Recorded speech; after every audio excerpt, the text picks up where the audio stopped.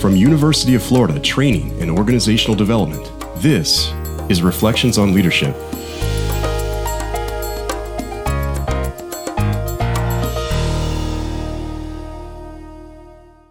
Hello, my name is Irma Alvarez with UF Training and Organizational Development. Today, I will talk to you about harnessing electronics for effective communication. As technology becomes more commonplace, so do expectations that we'll incorporate it in our workplace activities and use it to our advantage. When time and distance separate us, using electronic methods of communication can often save us time and other resources. Communicating, however, is not just about exchanging words, but also their meaning within an overall context. Body language and other nuances of human understanding are easily conveyed when we share the same physical space. However, virtual communication may hinder their expression and thereby trigger misunderstandings. This podcast aims to highlight some of the difficulties in communication that you might encounter when using some of the most common technologies available in the workplace. I'll also share with you some ways to prevent those from interfering with your ultimate goal, to communicate successfully. Let's begin by talking about email. Email has a lot of benefits. You write it at your convenience, and the recipients read and provide a response when they can focus on it. You can efficiently transmit information to a wide distribution, and you can also track the history of exchanges. However, in the interest of speed and convenience, sometimes we forget that using email properly still requires thought, polish, and restraint. Let's review some email do's and don'ts. Do write a concise, informative, and engaging subject line. It will help the recipient prioritize it as it sets the initial context and the importance of the content. Be brief and keep the body of the email to the point. Short paragraphs, lists, and bullet points will help your reader skim through to the end of your message. If you need to, attach documents with additional relevant supporting information. However, remember that emailing is not texting. Watch your use of acronyms or shortcuts. Include a next step as well as the date by which you expect a reply. Proofread, check for topic and tone, and wait a few seconds before hitting send. An email can easily be forwarded to anyone. Would you regret others reading what you wrote?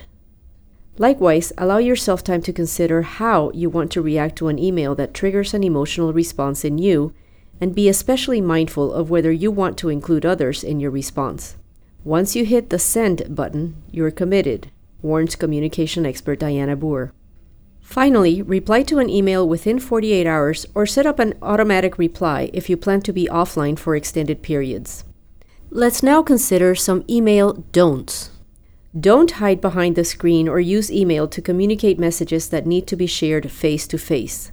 Do not use email to share private or secure information or to convey unpleasant news, including performance deficiencies, or for anything that is at risk of being misunderstood, such as sarcasm or humor that could be misinterpreted.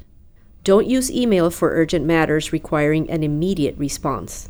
You never know when someone will be able to read your message. Don't overdo emoticons, bolding, underlining, or capital letters, which may make readers feel like you are screaming at them. Don't think you need to respond to every email, and be mindful of choosing reply all when a group of recipients will not benefit from your answer.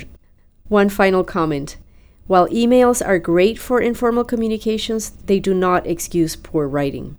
The accuracy and quality of your writing is not only a projection of your image, but it's crucial to whether your message is even heard or understood. An email that contains grammar mistakes, disorganized ideas, tangled wording, or a confusing layout reflects poorly on you and disorients or altogether disengages the reader. If you think your writing skills could be improved, work on them, and remember that UF Training and Development offers free courses that can help you. Let's now look at remote meetings. Remote meetings require the same planning as face-to-face meetings and then some. While developing a remote meeting agenda, keep in mind that as the number of participants and connections increases, so can the difficulties.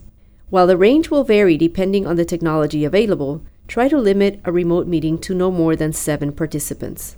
When you send out an agenda for a remote meeting, make sure to include any necessary dial-in or login process information.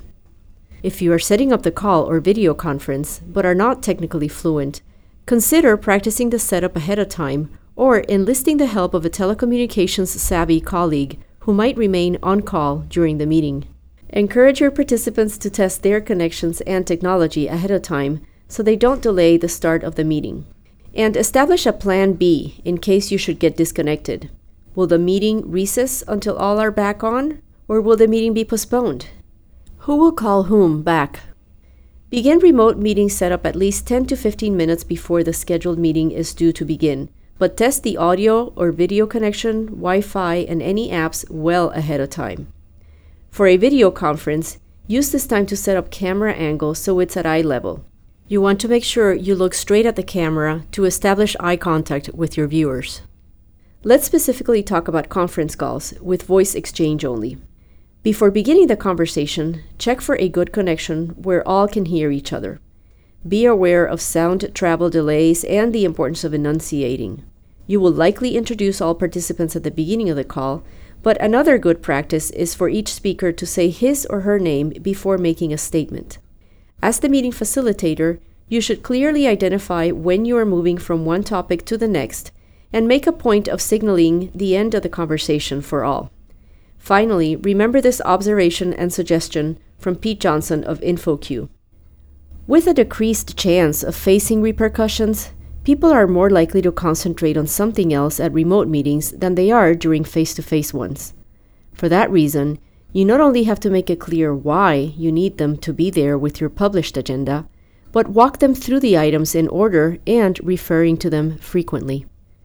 Let's now consider video conferencing, which presents other opportunities and challenges. Video conferencing allows us not only to hear but also see each other on the screen. Successful video conferencing will require robust technology. Remember also that fast movements, bright or light clothing, and shiny objects can distract and affect video quality. Video conferencing can add dimensions that can make participants feel almost as if they were sitting in the same room. Screen sharing, for example, allows you to show documents or other software on your computer with connected users who see what's on your screen in real time, and may also allow you to maintain live minutes and record important discussion points as they happen.